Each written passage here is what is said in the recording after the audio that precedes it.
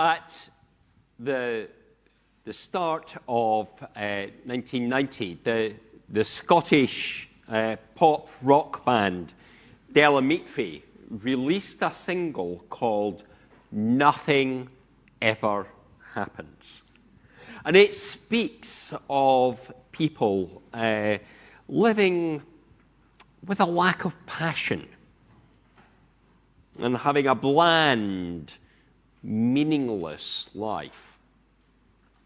It tells us in one of the verses that the Martians could land in the car park and no one could care. You know, nothing's going on. And being before the time of CDs, and let alone streaming of Spotify or Apple Music, it speaks in the chorus of how the needle returns to the start of the song and we all sing along like before. The people don't even change the record that's on a turntable. They simply let the needle pick up and go back and pick up and go back. Do you remember record players? Do you still use vinyl? I wonder. Back in trend, you know. If you hang on to anything long enough, it comes back, you know. With a bit of modification and imagination, this song from 30 years ago could be thought of being not just about the apathy of that late Thatcher era and the rise of the grey men and society going along with whatever happened with a muted shade of attitude. But it could be the year 29 AD described at the beginning of the passage that Emmeline brought us. Tiberius, the stepson of Caesar Augustus, was not a charismatic figure. He was described as being gloomy by Pliny the Elder, who wrote of those times. But he was, nonetheless, ruler of the Roman Empire. The grey men sometimes take charge. He was not a great general. You know, the empire didn't really expand under him. He was not particularly successful in his personal relationships. He had a number of failed marriages. He was not, it would seem, politically in control of the Senate. They seemed to do whatever they felt like. In fact, he even leaves Rome at one point. He seems to have had enough. And yet, he was the man in charge of a vast area.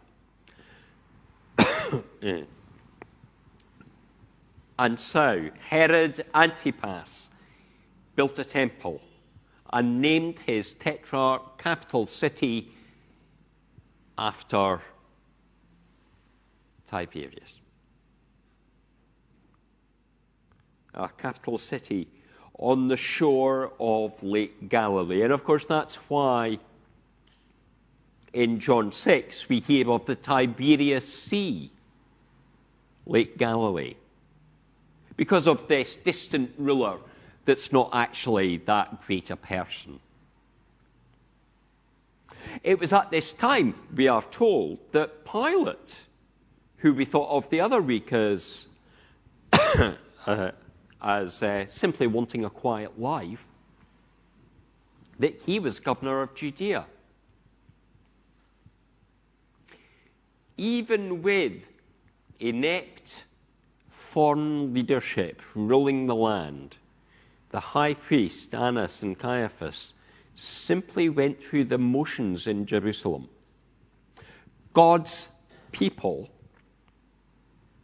even those who read the scriptures in high office did not speak the word of God.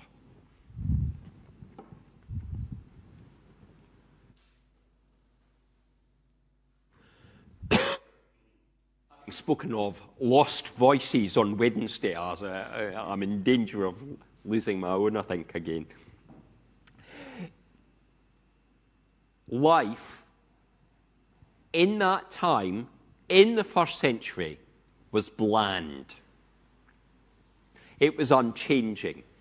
It was not reflecting the ways of the Lord. It all just goes along as before. They all just muddle through. But into this religious but unfaithful society enters stage right the one whose father's song of praise we heard on Wednesday morning.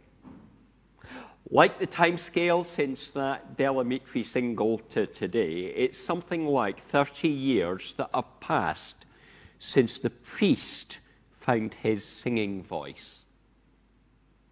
And now we hear the infant born of the elderly Elizabeth has become a man and has been called forth to speak.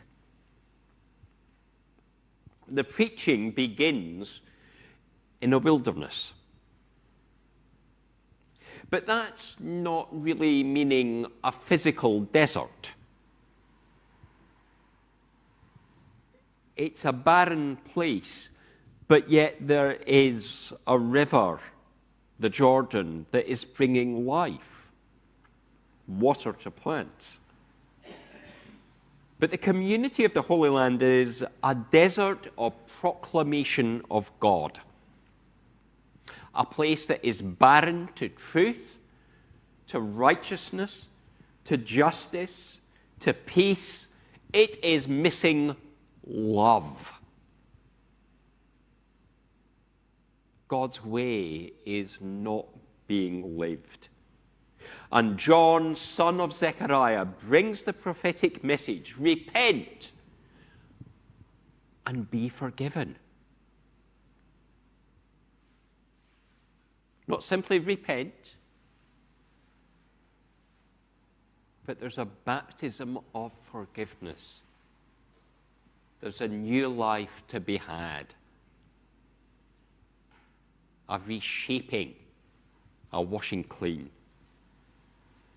The wilderness and the Jordan River are deeply symbolic, of course, of the children of Abraham reaching the promised land. 40 years that they had to travel before the flow of the river was stopped and they could enter the place that had been spoken of 400 years and more earlier.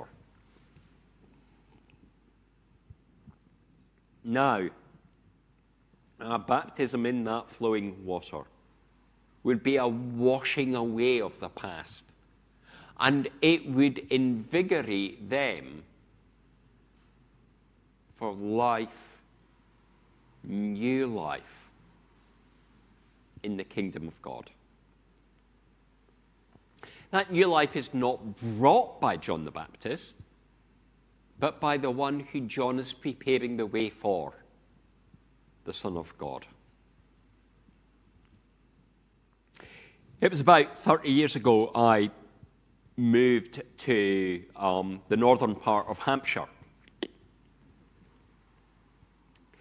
And at the other end of the county, at the bottom of the M3, the motorway was in the process of being extended at a place called Twyford Down. That name might ring a bell with some of you. And it was improving the link between Greater London and the docks at Southampton. And if you travel down the M3 now, if you go down that road, you get to this long straight element where there's a bit of a rise and fall, but not as high as you needed to go up, because what they did was they made a huge cutting in the chalk. A giant scar that many protested about, and some still grieve, even though it successfully served its purpose of making a straight path. It eased the flow of traffic in that area. It connected those important cities and took other traffic away from Winchester. Almost as soon as the work was over, perhaps even slightly overlapping, my mind doesn't quite serve me right in that regard, the protesters moved along with the constructors 25 miles north, closer to where I lived. So we're going to build the Newbury bypass. And it was not going to be a straight line. The straight line at Newbury was through the middle of town, and that was where people were already going. Or not going, as the case may be, if you'd ever sat in the traffic in the middle of Newbury. And so instead, they had to build a road that went round the outside of the town, a big curve, a bypass. And that meant chopping down trees through woods to make room for the dual carriageway with grade-separated junctions. Now, in both those examples, the M3 and the A34, as with the work that is or isn't going on, depending on where you live, with regards HS2, preparing a way takes effort. It's a lot of hard work cutting through a chalk cliff, a chalk hill.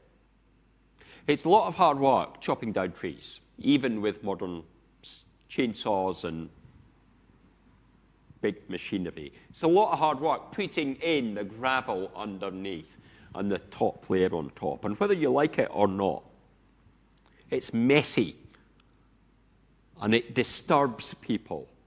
And it makes some of them very angry.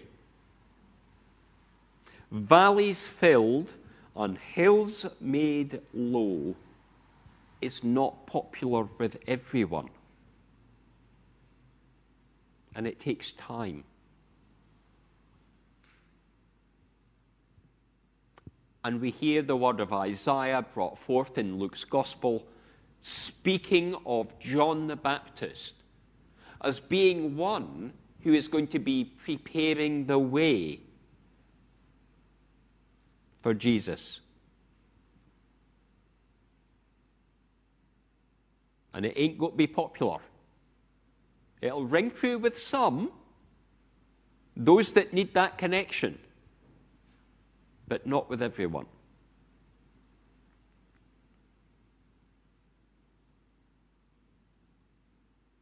John prepares the way. He breaks new ground in the desert place where God's word had been absent. He prepares the way not with a bulldozer, not with a shovel, but by challenging people to examine their own life.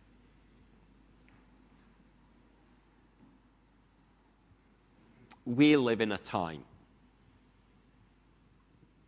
as it always is, but maybe particularly at the moment, we live in a time where it's easy to criticize others. It's easy to find the blame, to point at the fault. Social media is full of it. The newspapers are full of it. At times, the church is full of it.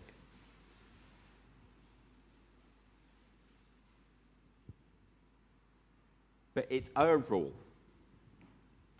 to start preparing the way for the growth of the kingdom. It's our role to move forward. Not deliberately causing damage. I'm sure those that went through the public inquiries for the A34 and the M3 and the HS2 don't want to cause environmental damage, but know that connections had to be made. And so we don't want to cause damage. We don't want to knock people down or push them about. But we start preparing the way by examining our own heart and asking, is it of God? Asking, is there anything we personally need to repent of, that we need to seek forgiveness of, knowing that when we turn to Jesus and confess our sin, he does take it from us. He makes us new. And only if we are right with God can we really start to help others find the love of Jesus. And God works with us in this. He calls John the Baptist to share the word, and before John, his father. And before that, the prophets like Isaiah, who's quoted in the passage, and as I've mentioned earlier, Abraham, called to be an example to us all. Each of these are called and blessed by the Spirit to do their work, to further the purpose, not to do it alone. God prepares their hearts, and he gives them opportunity to build on what is previously there. We need to prepare ourselves. We need to turn from what is wrong. But God puts people in place that we can look to and that we can hear and that we can follow in the right path. He's given us the scriptures that we can read and the lessons that we can learn in there. He speaks to us in our prayers and encourages us in the right path. I wonder if God is calling you. I wonder if God is calling you and says, I want to reshape you, not simply that your life can come closer to the way I want you to live, but saying, I want to reshape you because he has something in mind for you to do. Something in mind of how you can actually prepare the way for others too. That you are prepared in your life by turning closer to him. That you can then allow others to turn to him. Showing love in the world, in word and action. He might be calling you to be knocking down barriers that prevent people from experiencing life in its fullness. The life that comes from Jesus.